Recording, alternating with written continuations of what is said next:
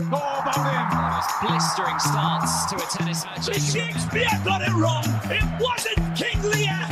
It's King Lear. LeBron James with no regard for human. Yuvraj Singh finishes things off on style. This is a News Laundry podcast, and you're listening to NL Playoffs. Hello and welcome to NL Playoffs. This is round 5. My name is Gautam. I have with me my co-host Aniket. Aniket, say namaste. Hello world. We have a very interesting episode lined up for you. We have a good amount of sports topics to cover. But before we do any of that, we do have two special guests with us. We have Anand Vardhan. For folks who are common listeners to the Hafta or the Charcha on News Laundry, people might know Anand already. Hello Anand, how are you? Hi, I'm fine. We were just talking to Anand just before we went live.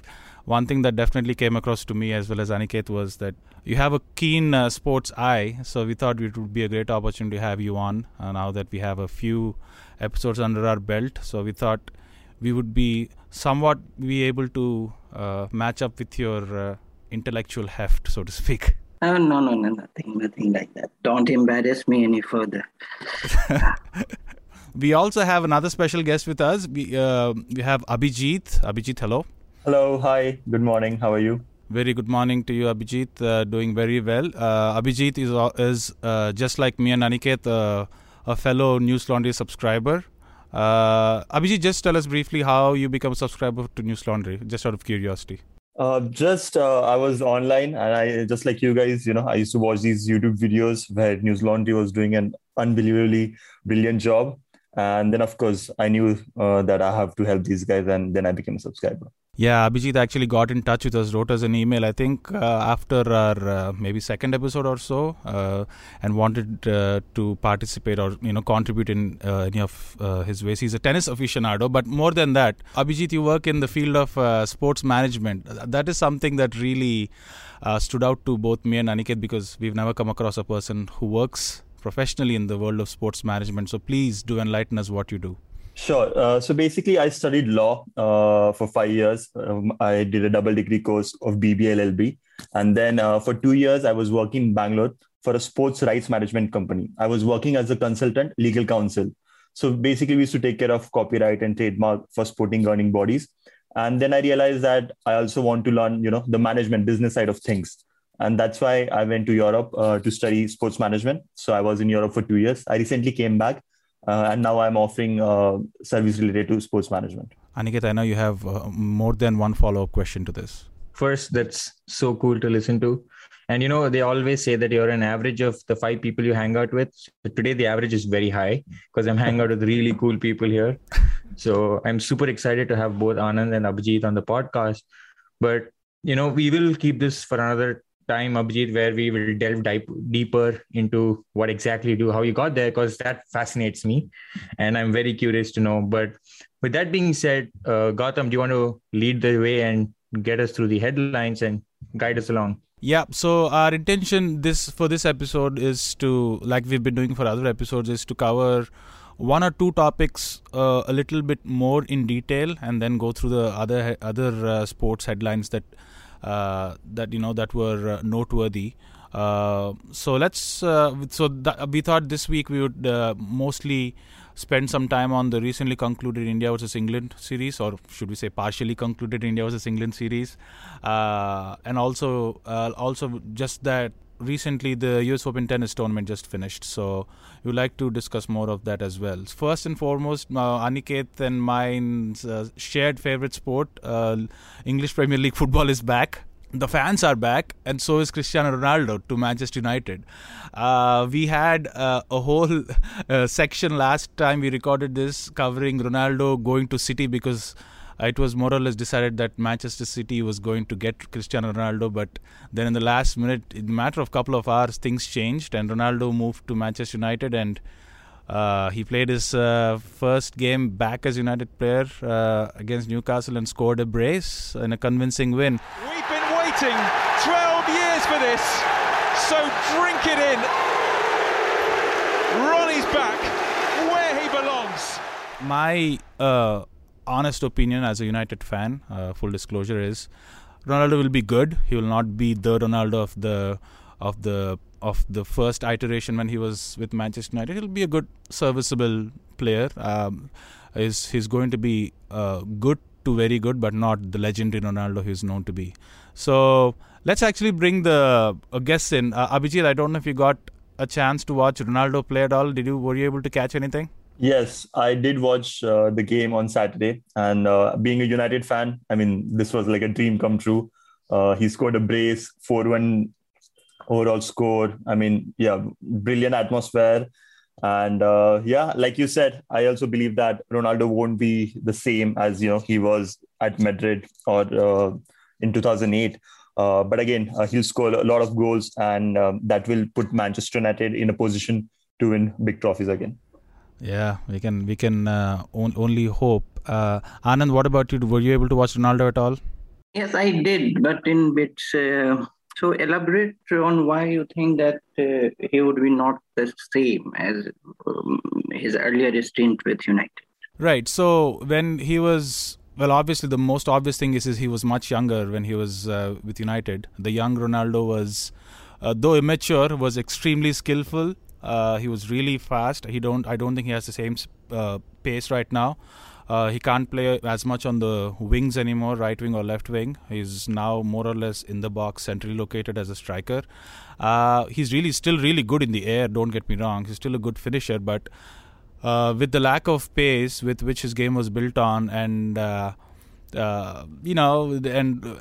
age kind of wears out on you, so I don't think he's going to be as effective as like the Real Madrid version or the earlier Manchester United version. Go ahead, Aniket. I know you have a comment. Yeah, so I wanted to disagree with the United fans, though I'm not a United fan, but I would disagree with both of your analysis.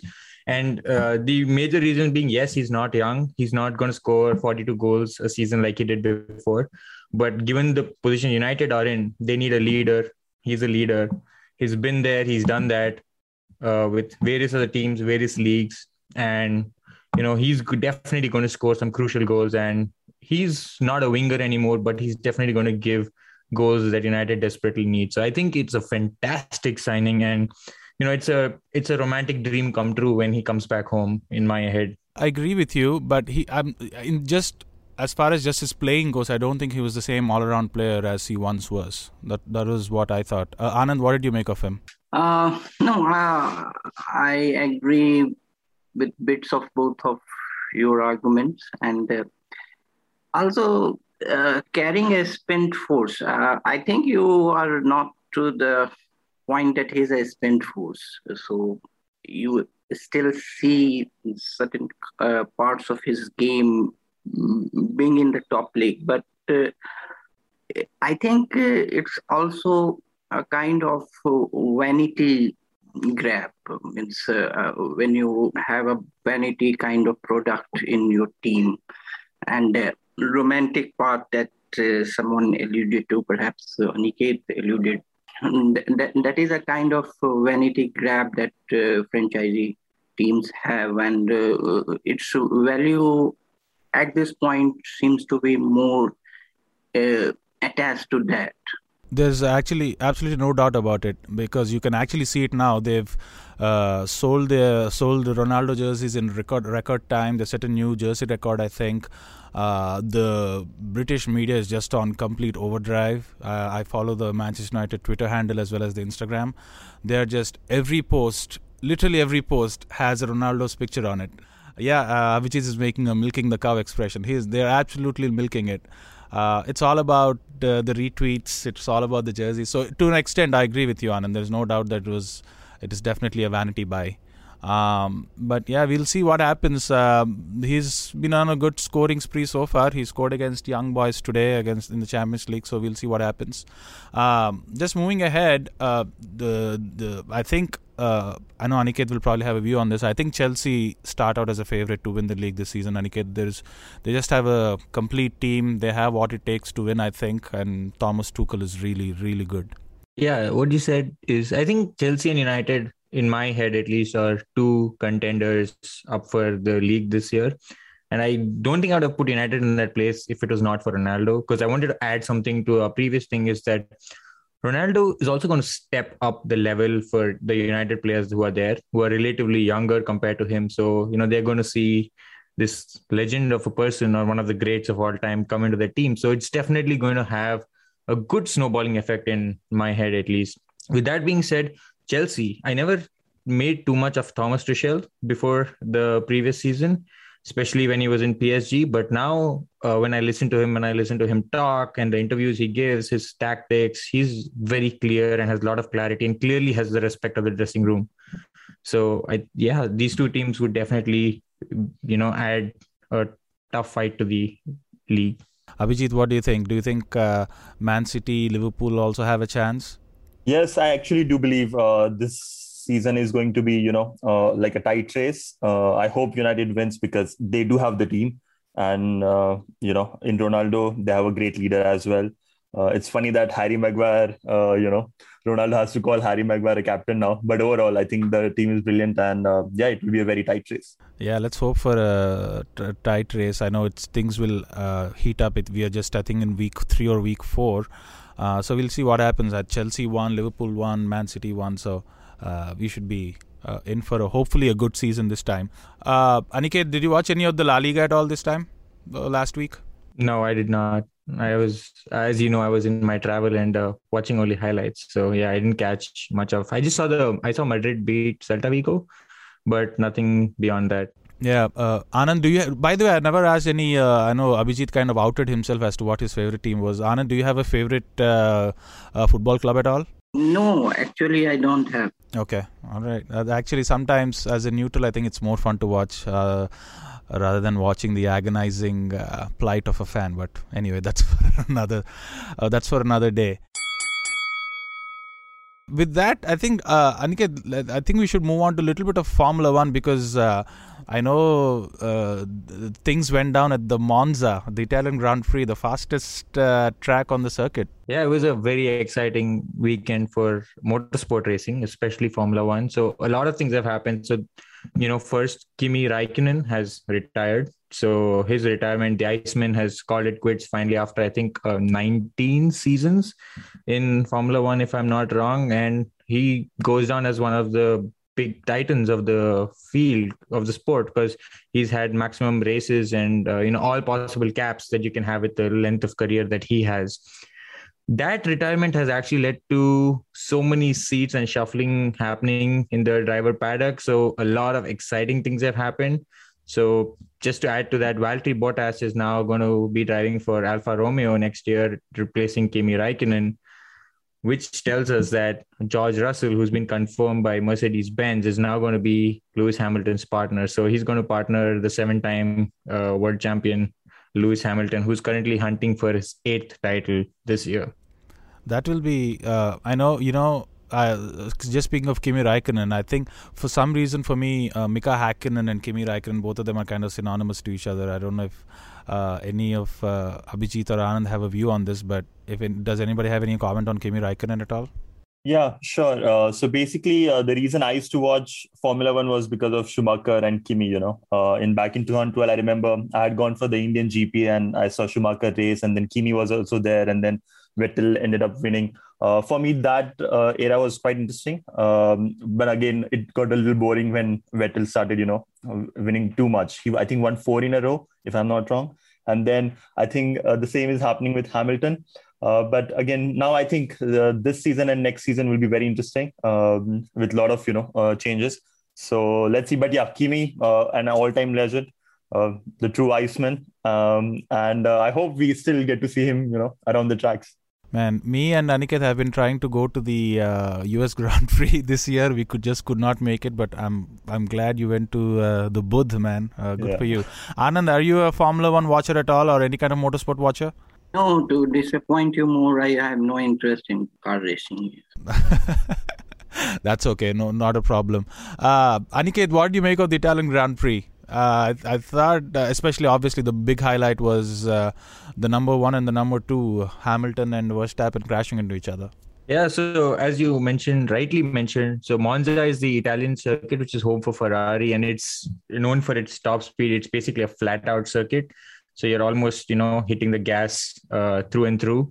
What actually happened was that this was the third sprint race of the season. So instead of a qualifier, we actually had the sprint race where you have a small 100-kilometer race to decide how the grid is going to start. And after that, it was, I think it was Max Verstappen who was, or was it Lewis Hamilton who was P1 after the sprint? Verstappen.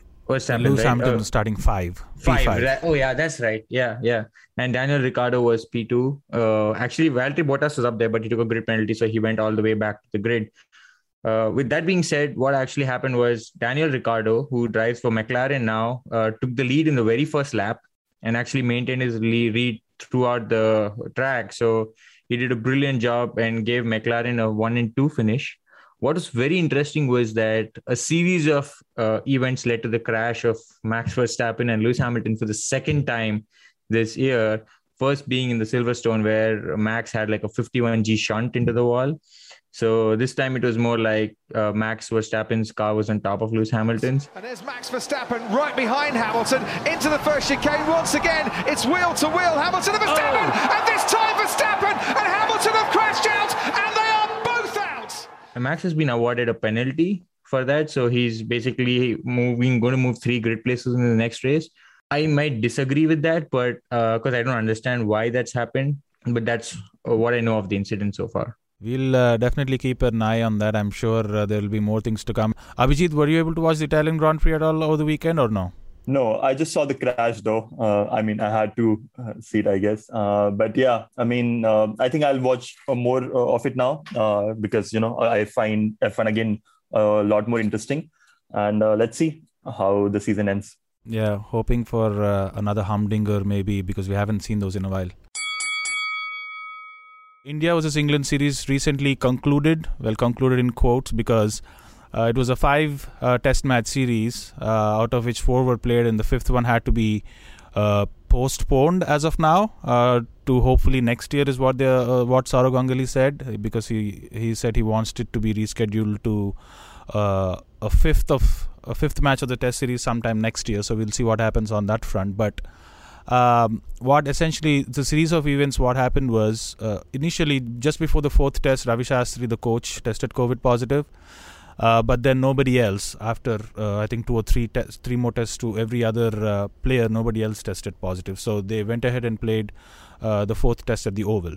And then after the 4th test, it moved to Old Trafford in Manchester, and they were scheduled to play. And I think just the day before, I believe the physio was another person, the physio, and also one more person on the coaching staff tested positive.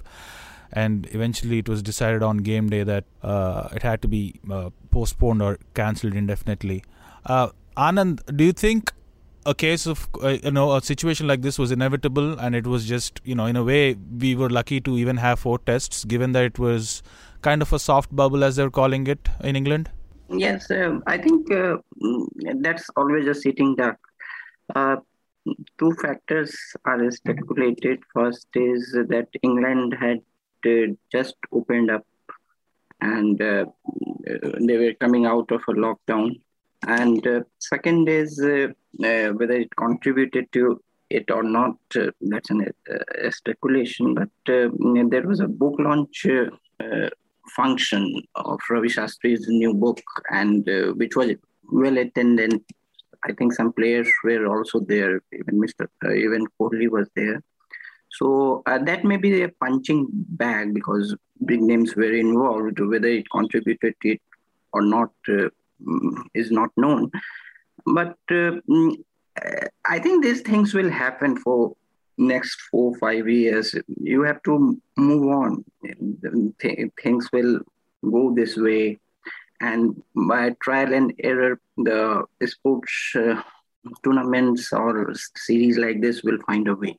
Yeah, I could not agree with you more, because I think in a way, instead of trying to reschedule any of these, I think they should just be cancelled, because it's an already extremely tight player calendar, right? had the fifth test moved on as it is, they would have had, I think, 2 or 3 days before the restart of the IPL, which meant that the players had to move from this bubble to the other bubble in Dubai. I think once they decided to not schedule the test on as per its original date, but I don't think they had any window at all this year to do it.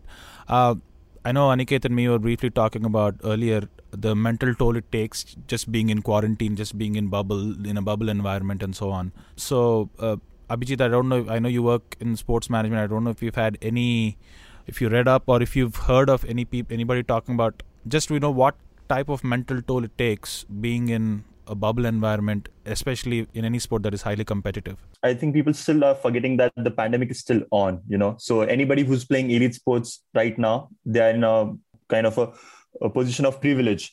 So when things like this happen, events get cancelled, I think it's normal. Public health should always be, given priority than tournament organization. And when it comes to mental toll, definitely people who are just staying in bubbles and following that protocol, just staying in your hotel room, have a very few minutes every day to get out and practice or whatever. It all takes a lot of toll on your mental health. If they're playing sports right now, we shouldn't expect too much from these guys because, again, everybody's still suffering, especially sports industry professionals. We are still in the pandemic, and the sports industry, along with the tourism and travel industry, we have suffered a lot. The only way to go forward is arranging these tournaments in bubbles until everybody is vaccinated. But again, I don't think things are going to go back to normal for next 2-3 years. Yeah, that is for sure. And I think from like a player's point of view, there were some talks about maybe pushing the test by 2 days. Starting 2 days later. That would have left literally no time for them to recuperate or rest at all. They were still going from a bubble to a bubble from England to Dubai to play in the IPL, but it would have been really tough, Aniket. I did like a 10-day, no, not a 10-day, but a 2-week quarantine for my work earlier this year, and it was not a pleasant experience, let me tell you that. So, the most common argument is, they get paid. All these rich athletes are all spoiled and they all get paid. But at the end of the day, they're individuals, and everybody has a mental health that is going to be affected irrespective of what they get paid or not. So if this test was delayed, what would actually happen? Like, would it impact the IPL that's coming in? Or, what is the reason that it was not delayed? So the gap between the fifth test and the restart of the IPL was, I think, 3 or 4 days, if I'm not wrong. So had they pushed it by 2 or 3 days, that would have left very, very less time for players to... I think it would have resulted in maybe some of the players missing a few games as well. So that was the impact, and nobody wants to miss the IPL. So that is the other background to this as well. So I have a controversial question for our panelists. When the country is playing and there's IPL going on, which one should ideally get a preference? Do you swing one way or the other, or are they two individual games that should be treated equally? I don't know. I like your thoughts on this. Anand, what do you think? The generational shift also is important here, because even this question of, postponing or cancelling the test match would not have been imagined, say, 2 generations ago, even 1 generation ago in Indian cricket. And you should remember that the demand for cancelling or postponing it came from the Indian side. And that's also talks about the shift in the cricketing heft. One important contributor to it was that a lot of players were traveling with their families. This was not the case a generation ago or 2 generations ago, say in 70s or 80s. First, players were not allowed, and if they were allowed in a series or 2, a lot of players could not afford taking their families with them. And that has changed. That has changed with big money coming into Indian cricket, players getting paid and all advertisement money and a lot of things. Players are rich now. even after a series or playing few international games. So the very fact that they can carry their families to tours, and that also contributed to this demand. So I see a lot of, say, political economy of Indian cricket behind this demand. Second is the question that you ask now, that whether this franchises should be prioritized over cricket. This is also a generational thing, because besides the Kerry Packer thing, or say the Rebel Tour in late 70s, this debate has really not surfaced in international cricket. Apart from some very, very, say, fastidious English cricketers prioritizing their counties' games, but they were exceptions. Otherwise, this debate is very, very new in world cricket, because it was always that your brand value, even what you earn, your standing in world cricket, even in national cricket, was how you do in international games. It was not franchisee thing. So I think the strands of this debate have to be seen in context of the evolving economy of world cricket and in the eyes of other players, because still there are players who say that I will play only Test cricket because they want to leave a legacy, or they, in their self-esteem, that is the ultimate test of their cricketing prowess. Active life of a cricketer is 15 years. By 35, he has that economic insecurity. He wants to make most by 35, 36. And that's where the IPL franchisee big money comes in. So you cannot fault them for prioritizing. If Virat Kohli says that he does not want to play IPL, he wants to play for India, it is understandable. But say some fringe player in an IPL franchise, say Rajasthan Royals, and he would not want to let go an IPL opportunity, because that is what he's banking on to make some money in a very short career. I think my answer was very rambling, but anyway, if I made some points. No, that makes sense. Abhijit, go ahead. Yeah. So again, I think if it wasn't the pandemic, I would always prefer international cricket over domestic league. Just because I believe international cricket is more prestigious. I mean, I'm sure anybody would want to win a 50-over World Cup or T20 World Cup, or let's say Test series over an IPL.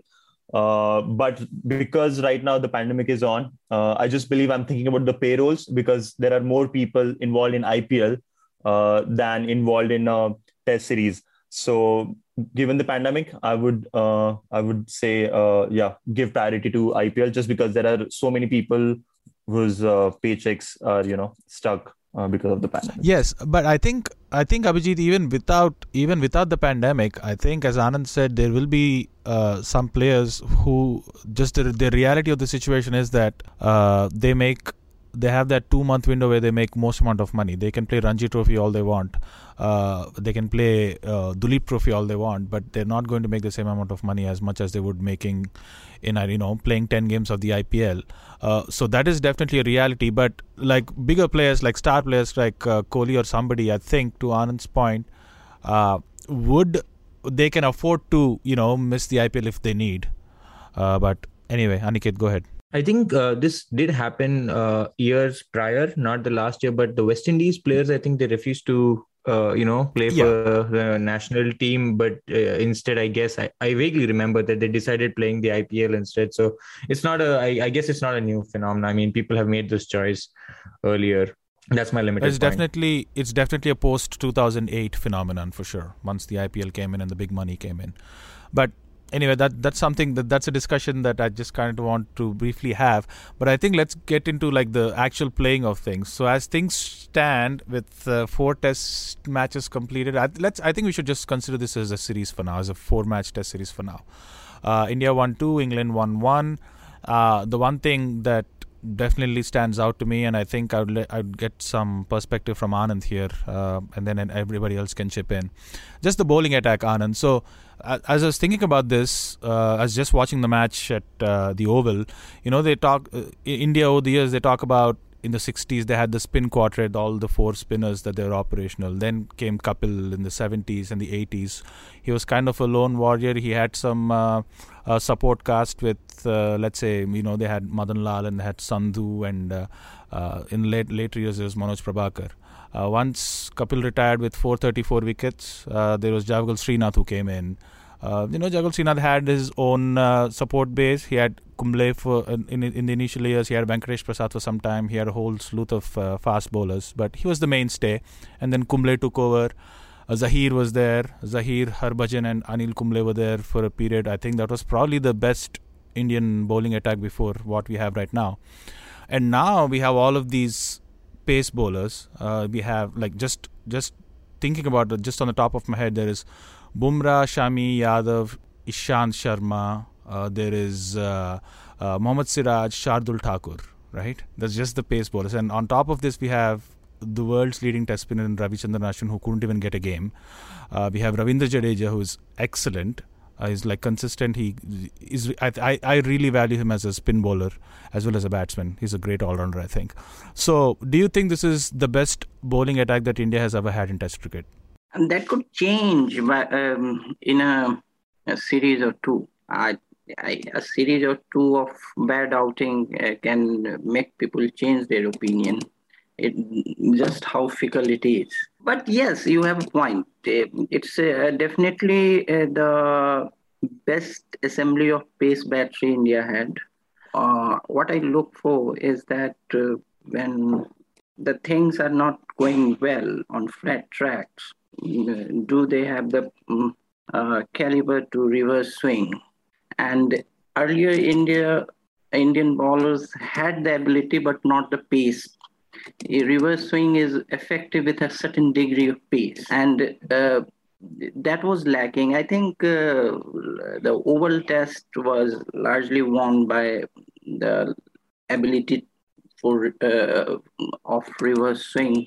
What happens in England, like say, is that this is August, September, and the pitches are drier comparatively to the English summer. Comparatively, if you compare it with English summer, and the run scoring is easier, and the teams with ability to reverse swing on drier pitches tend to have an edge, and that is how in 90s you had that 2 Ws, Waqar, Wasim, reverse swinging on drier pitches, and that became controversial because then reverse swing was undiscovered and it was seen as some kind of witchcraft.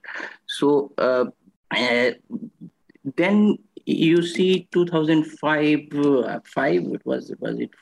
perhaps 5 or 6, when the England won Ashes after a long gap in England, that Flintoff series. Yes. So, and I think that was also very, apart from other things, a lot of things combined for a series win. But one leading factor was England's ability to reverse swing, and the timing was same, July, August, and you had an unsung hero in that series, Simon Jones. Yeah. Simon Jones was, yes, he was reverse swinging. Flintoff was reverse swinging, and that was so. I think this, if you go series by series, India's ability to reverse swing has paid them rich dividends. Yeah, I remember just because you brought up Simon Jones, there's an iconic wicket of Simon Jones taking Michael Clarke's off stump. He just let the ball go and this ball swung in from outside off stump and took his off stump. But anyway, that's one of the most iconic moments. Aniket, what did you make of this test series? So I broadly agree with the assessment that, we've as a country assembled a good battery of pacers and who at least for this series have done a spectacular job. how this will turn out will be interesting to see. But what I wanted to briefly share my 2 cents about was the ability of this, bowling attack to also actually bat, contribute with the bat. Because I felt Shardul Thakur's innings, even Jasprit Bumrah, who I thought, for some reason, I always thought he could do nothing with the bat. He has pleasantly surprised me with the way he is. He could not do nothing with the bat before the series, I'll tell you that. So again, this time will tell of how effective it is. It's a one-time thing or it's going to be a repeated occurrence. And I sincerely hope it's a repeated occurrence. But I thought their contribution with the bat and the ball was what kind of helped India go through. I did want to get the experts here and dissect their minds on what they thought about the batting order and how the batting front of our team was doing. Because from a bird's eye view of what I saw, it just seemed like this series was, in a lot of ways won by this bowling attack that, Kohli has assembled, or the selectors have assembled, who actually pitched in a lot with the bat as well. And I think this was the same even with Gabba when we saw in Adelaide. We saw it was the same story where, the Rishabh Pant and, the other batsmen who were actually bowlers helped keep strike and, keep the wicket alive. So I wanted a thought on, what about this batting order that we have right now? How are they doing? And I would like to get all your thoughts on that. Abhijit, go ahead. I'll let you go first. So actually, I don't watch a lot of cricket anymore, but I did watch the second test and the fourth test. And again, very impressive. I think Rohit Sharma played really well. The batting, like what we were discussing right now, right? India's batting and India's bowling attack over few generations. And while, when I was a kid, I always believed Indian batting was always great. Sachin, Saurav, Dravid, beat any format. Even later when we started in T20, Dhoni and, Gambhir, all these guys were brilliant, Yuvraj. But bowling is something that I think we've really improved, because I remember I'm that kind of a kid who is still not over the 2003 World Cup final loss. I still remember spells of Nehra 23 for 6, I guess, against England. And for me, Zahir Khan, I used to copy Zahir Khan's bowling style when I used to play cricket. So those guys were the biggest heroes for me. Right now also, I think we still have a great bowling attack. And as far as it comes to batting, I don't think we have any weaknesses. We can play any sort of team on any of the grounds. So yeah, I must disagree with you a little bit there, Abhijit. I don't think this is a really good batting unit for India, or just compared to the past years. But there's that old age, the age-old adage of saying, at the end of the day, you need bowlers who can take 20 wickets. You need to take 20 wickets to win a game of Test match, right? So bowling is in some ways more important than the batting. So I think it's a pretty average. But would you say that only for the Test cricket, or is it the same for T20? Just talking about the Test cricket only. Yeah, because I think in T20 and ODI, you need batsmen who are going to get you boundaries and probably chase. 100%. And in 100%. Test, it's more about getting the wickets to win the Test. Yeah, exactly. So you need to take 20 wickets to win a Test match. You can score 700 for 2 declared or whatever it is. You still can't win a Test match if you don't take 20 wickets. So I think if you have a decent enough batting lineup that can get you by, but a really good pace attack like the current one, I think you are in a better position to win a Test match, which is why we can actually see it in the results in the recent past, where India are winning more Test matches when compared to, let's say, the era of Sachin, Dravid and Lakshman. Anand, what do you think about that? Just the batting lineup in general. Absolutely, you are correct. You are correct in saying that. And a good example of that is Pakistan. And Pakistan always had a very, very good bowling attack. They won a lot of matches just by the quality of their bowling. And they always had a very average batting lineup. Just one star, Javed Miandad, sometimes Jahir Abbas, Injamaul.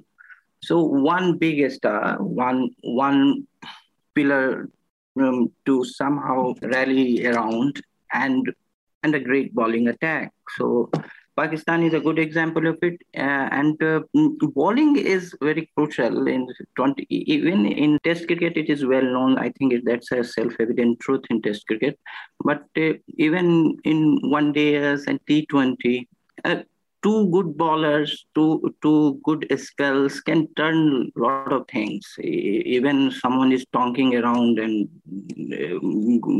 going all guns blazing from the batting side. I think two good bowling spells can turn the game. If you give me, I will always take a very, very strong bowler first, then a strong batsman. So with that being said, I have a follow-up question, Anand. How do you rate the batsmen's, series in England this time? Like, what are your general thoughts on that? I think Joe Root is the standout batsman of the series. There is no doubt about that. So, and just because of the time he had to play, it's the ease with which he scored runs, and I tend to judge batsmen with the time they have to have at their disposal, whether tackling pace or spin.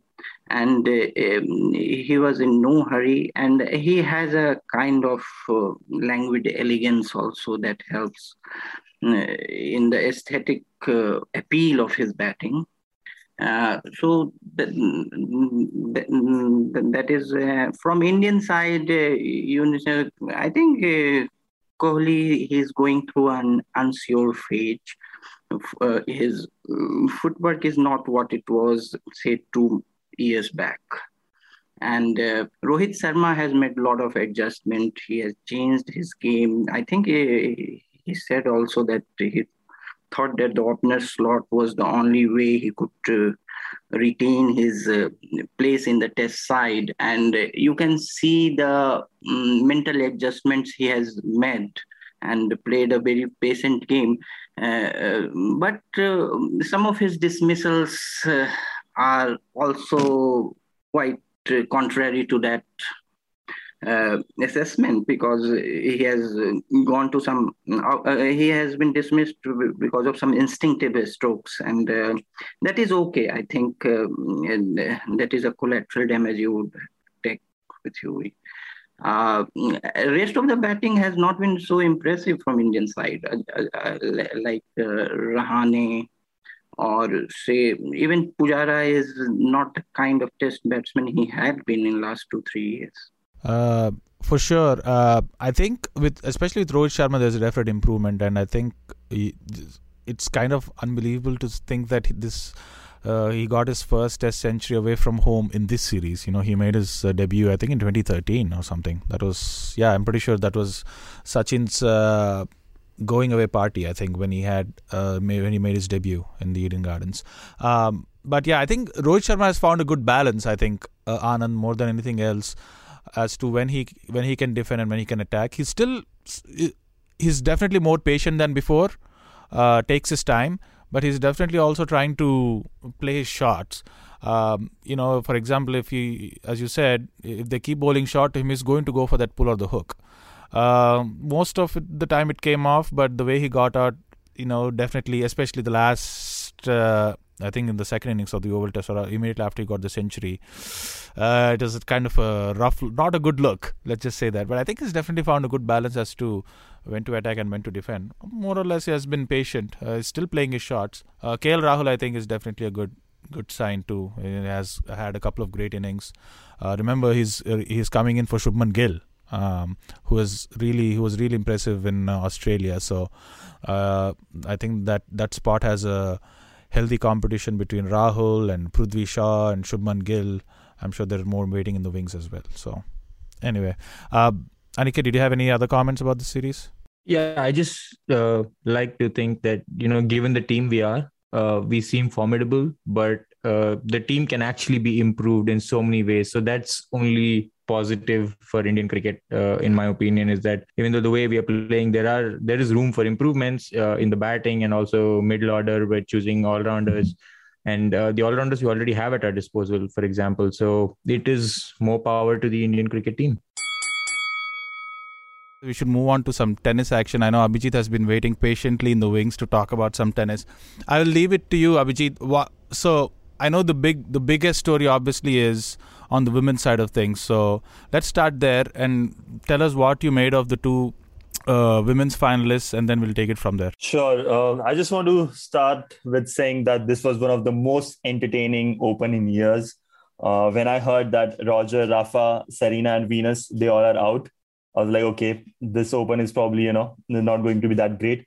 But I think this is which was needed, when you take away the stars, then there's a space for other people to shine. And that's what happened this fortnight, when two players outside of, 70 rank, they are playing the final and both are like just 18 and 19-year-old. Someone like Emma, she came from the qualifiers and went all the way to win the title. The first qualifier ever to do so.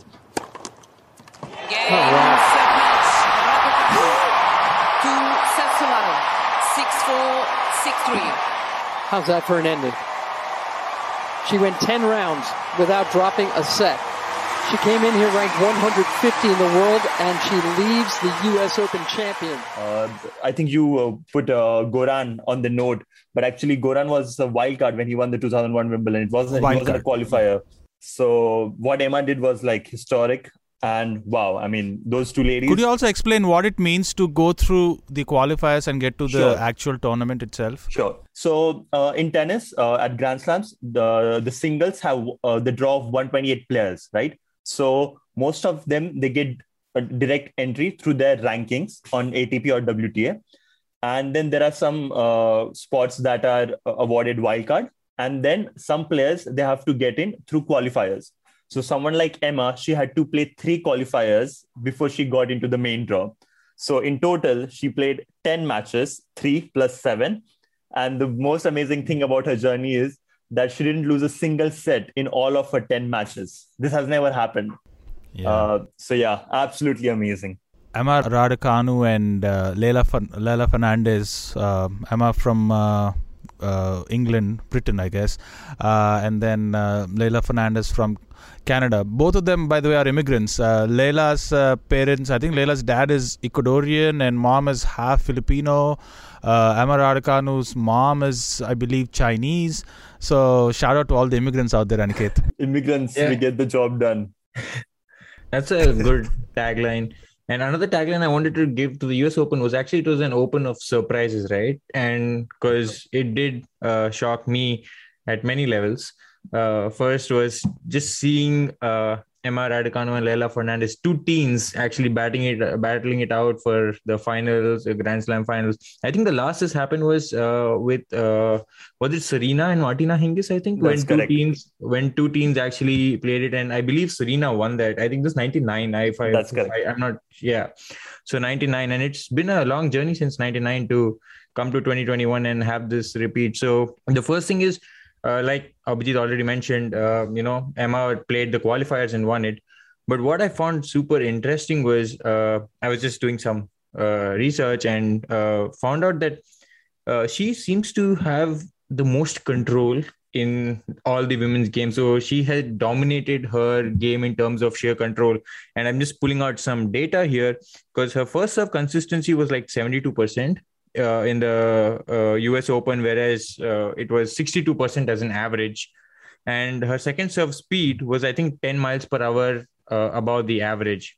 And one thing that was very common in her game throughout was she kept her opponents moving. So she, in very nice ways, dominated the game, for lack of a better word. I mean, dominate is the word I'm using. But she dominated the game by controlling the opponent's movements. And once I read this, I was very surprised when I saw that she didn't lose a single set. But when I read this and you tie it back, it just seems to make sense that, she played such a fantastic final. I mean, those are my 2 cents on this. You go ahead, Abhijit. Yep. Yeah. So I think the most impressive part of Emma's journey is, like, for example, a lot of people are talking about their age. But, in tennis, it has happened. Like, a lot of teenagers have made news before. Someone like Monica Seles, she won 8 Grand Slams as a teenager. I mean, that's just unbelievable. But the special thing about Emma is, this is only the fourth pro tournament. Like she became a star at Wimbledon, and now, she won the title. But before that, her biggest title was in Pune in 2019 December. She came here and she won the ITF 25K.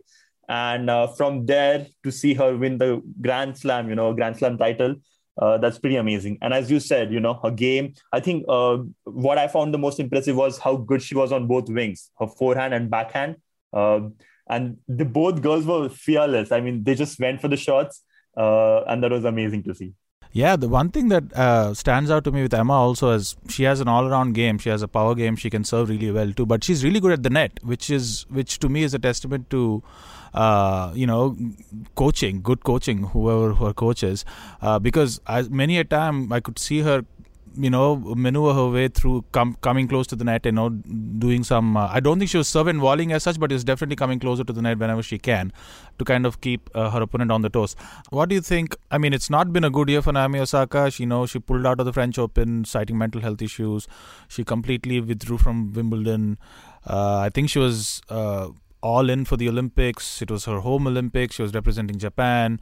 Upset defeat. And then now again another upset defeat in the US Open. Do you think do you attribute it to a lack of game practice, or is it something going on in her head, you think? I know she openly came out and said she's going through some mental issues before, and now she said she'll probably take a break for maybe for a few months or so, or we don't know what it is. But what do you think is happening? I think anybody who's followed Osaka, they've seen her journey. Like if you see her interviews or if you've read stories about her, she's an introvert. When someone like Federer or Djokovic comes and talks to the media and, they do really well with brands and, appearances and everything, that's because they are very naturally, let's say extroverts.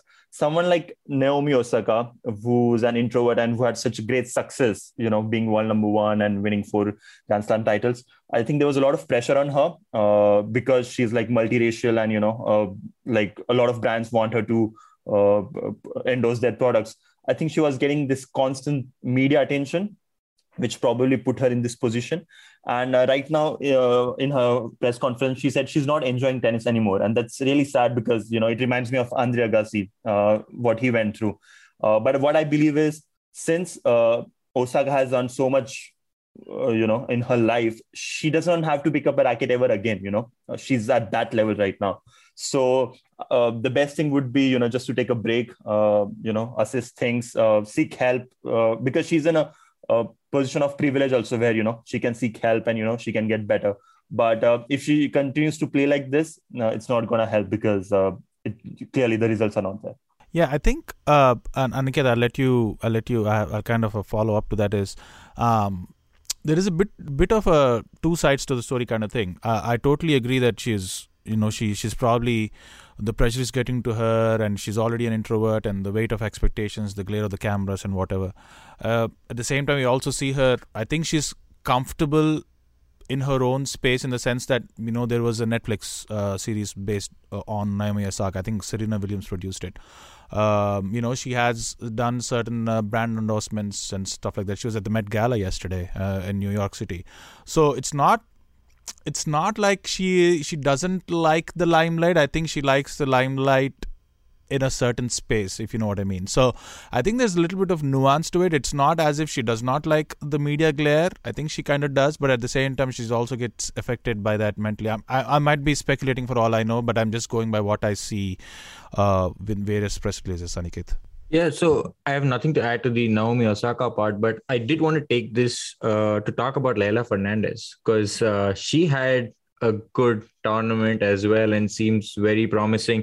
We spoke about Emma. I just thought we could take about another 15 seconds to talk about the kind of people she beat to get to the final. She beat Osaka, she beat I think Sabalenka, and who else? Kerber. She beat Halep. And then Svitolina. Yeah. Kerber, yeah. Also, so she's I think slayed some of the big weights to get to the final.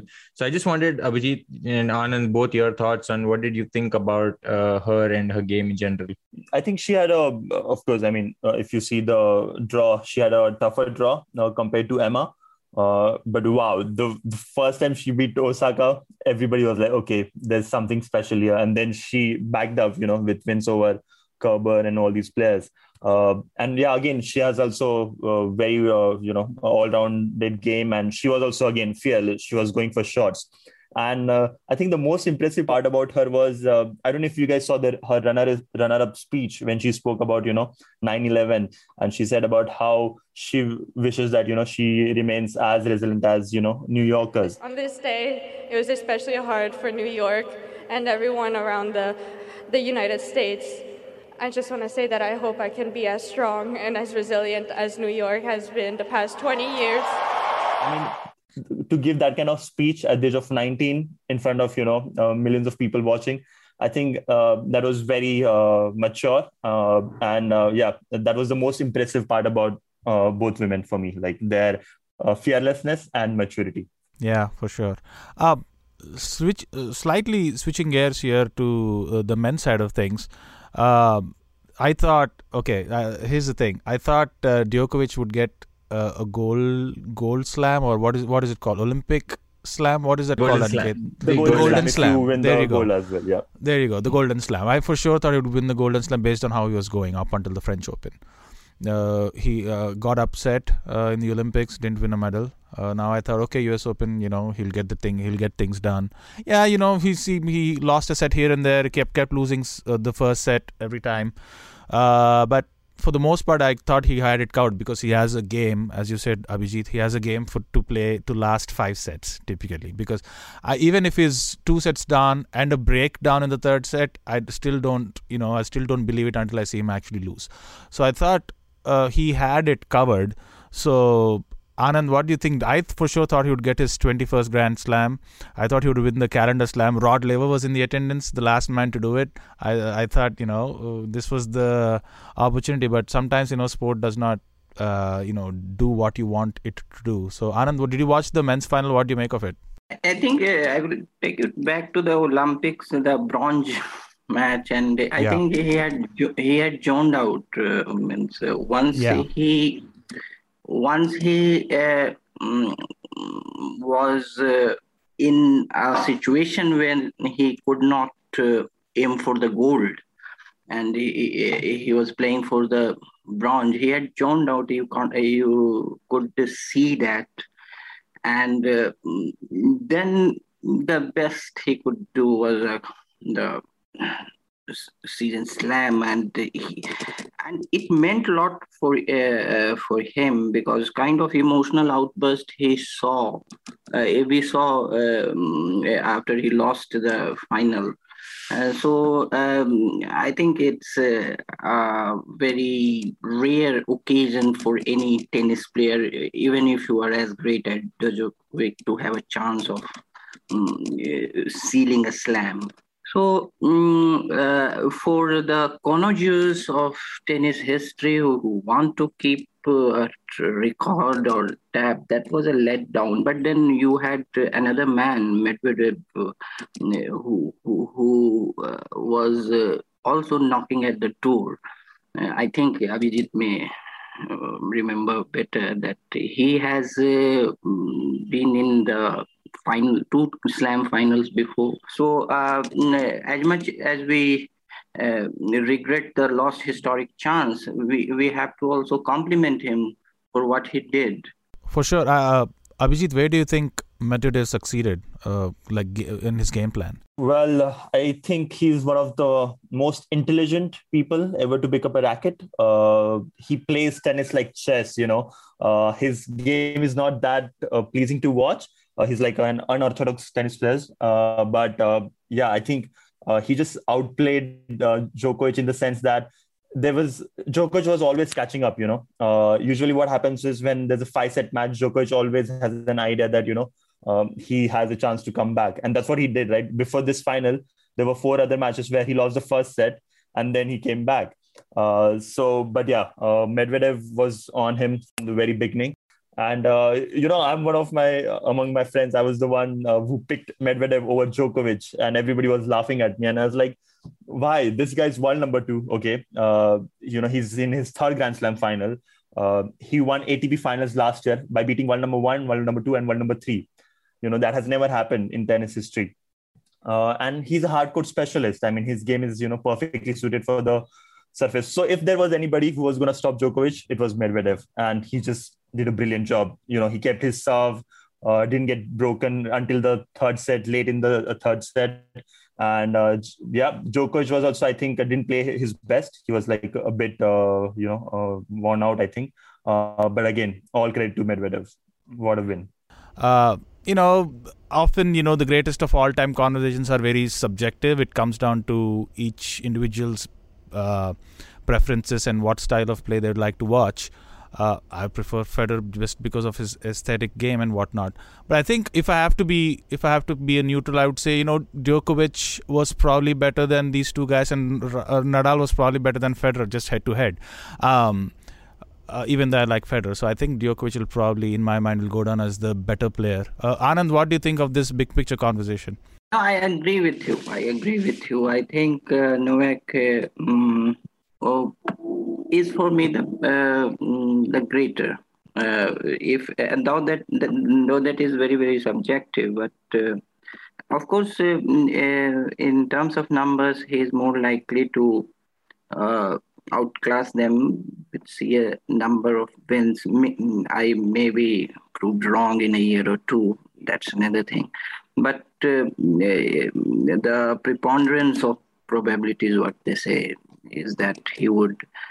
And I think for Abhijit would weigh on it more. I think you have to look for, if you are looking for the greatest player, I think you have to look for all-round players. All-round, who was the better all-round player. And aesthetically, or a power game, or a clay court game, that is on one side. One is the all-round game. And I think on all-round game, I would rate Novak higher. Abhijit? Yeah, I mean, this is such a sensitive topic in the world of tennis, Three greatest players are playing at the same time. I think that's quite extraordinary. And for someone like me, Federer will always remain my favorite player. But I think, it is fair to say that Djokovic is probably the greatest player ever, just because, he has the most Grand Slam, tied with Federer and Nadal. Of course, that might change. But he has also the most weeks at world number 1, most Masters.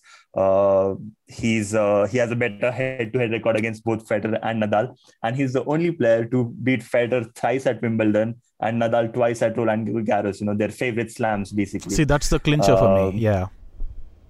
Yeah, I mean, I think you can't, argue much anymore.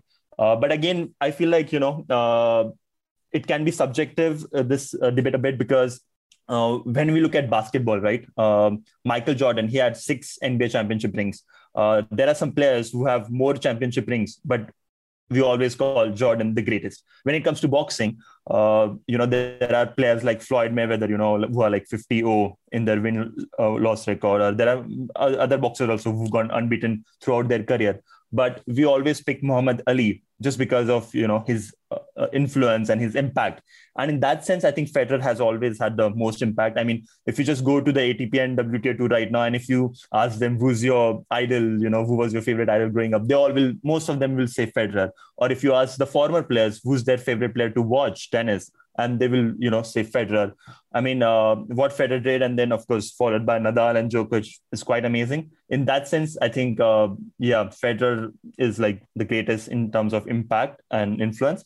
But when it comes to stats, you have to give it to Djokovic. I mean, there's not much to argue anymore. Federer, I think, has that natural grace on the court and off the court that comes naturally, I think, which is unfair on the other two players there. Aniket, yeah. What do you think? 100%. So I think this panel is overwhelming with Federer fans. I'd put my hand up and say I'm one of them. His single hand backhand, I don't know, when I see that, it's pure class, it's elegance, it's everything. Down the line, yeah, I can't get words for that. But my heart would always support Federer. But if I had to logically think and put money on each one of these 3 beating the other 2, I would always put it on Novak Djokovic, because he's been there, done that.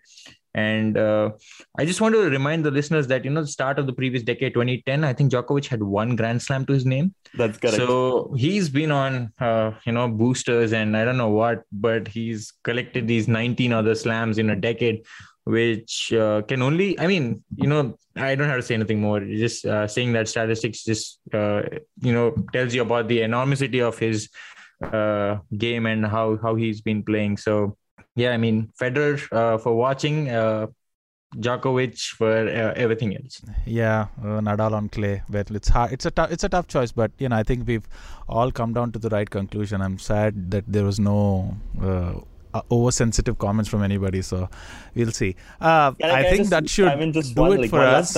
Yeah, go ahead, Abhijit. There was time when Federer was considered as the GOAT from 2009 when he broke Sampras record till 2021. And now Djokovic is being considered as the greatest. Nadal never got his, time as the GOAT contender in middle of all this. But what if he ends up winning the most Grand Slams, because all three of them are still active. We don't know what's going to happen. So, yeah, can't wait for 2022. We'll see who goes to number 21. What if all three remain on 20? You never know. I want to add to that. If Nadal wins another one, I'm not surprised. So, yeah. He'll always be favorite at Roland Garros. So. For all we know, he might play 4 more years and play 4 more French Opens and end up with 24. Who knows? So you never know how these things end. But I think, as Anand said, preponderance of probability, Novak, I think, has the edge. But I think, having said that, I think we should. That's a good stopping point.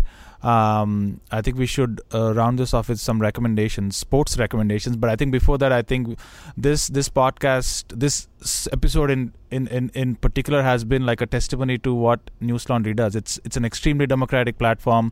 As I said, I literally met Aniket in person last weekend for the first time, but we actually have known each other for about 18 months or 19 months now. So all it took was a WhatsApp group and sending a text out to say, hey, is anybody interested? And that's how we met. So, and then Abhijit, it's the same thing. Anand, it's the same thing. Everybody's so open to having conversations and speaking openly and sharing their views. So, big thanks to Anand and Abhijit for joining us. Please do subscribe to News Laundry. Go to the website, click on the subscribe button. They need subscribers, general public support, and more than anything else right now, especially given what happened last week with the raids and all of that. It was inevitable that it was going to happen. So please do pay to keep news free, and please click on the subscribe button. Please do write to us at contact@newslaundry.com if you have any other comments. That's how Abhijit wrote to us. Please write to us if you have any comments, concerns, feedback. We'll all take it in good spirits. As long as they're in good spirits, I guess. We'll see. Having said that, Anand, I'll let you go first. Do you have any recommendations? The book I am recommending is a cricket book, a very well-known one, nothing surprising about that. It's a C.L. James book, Beyond the Boundary. I think though cricket is not a globalist sport in true sense, but it's still considered one of the best pieces of writing on a sport. Beyond the Boundary, it covers the aesthetics of the sport, a man's love for it, its nuances, as well as placing it in the sociological and historical context of the place from where he is coming. And it's a scholarly take as well as a very aesthetic take on the game. So that's my recommendation, Beyond the Boundary, C.L. James. Thank you for that feedback to Anand. Abhijit? First of all, again, thank you so much, guys, for having me. It was like a great pleasure. And I would like to recommend 2 books, actually. The first one is Go, India's Sporting Transformation. It was edited by my ex-boss, Nandan Kamath, and my friend Aparna Ravichandran. But it has essays by people like Rahul Dravid, Abhinav Bindra, Pulela Gopichand. And it actually gives the entire history of Indian sports. And it also includes Olympic sports and Paralympic sports. And also you have writings from, people like Rohit Vijnath and Sharda Ugra. And so, yeah, a great book in my opinion. So, yeah, please pick this book. And another book I have to recommend is Open, the autobiography of yeah. Andre Agassi. It's just not one of the best sports autobiographies, just one of the best autobiographies I've ever read. I mean, this is like a very essential read for all the sports fans out there. So please pick up this book. And I just have one more recommendation. There's one article. That's the article I wrote. It's actually about Novak Djokovic and his favorite book, The Power of Now. And, when you see Djokovic, he seems like, of course, a bit angry on the court, but he also has these Zen-like moments where, he's totally focused, and how he's like that. I mean, I will try to explain that in that article. So yeah, I will send you that link. That's it. Awesome. All of these will be in the show notes. I couldn't agree more with the open book from Andre Agassi. Aniket, sorry, go ahead. So I would first like to thank Anand and Abhijit to be here, because it's such an awesome experience I've had. And seeing where we, like Gautam said, 18 months ago, we just texted on WhatsApp saying, how about we chat about sports? And here we are. So it's been such a great experience to learn from both of you.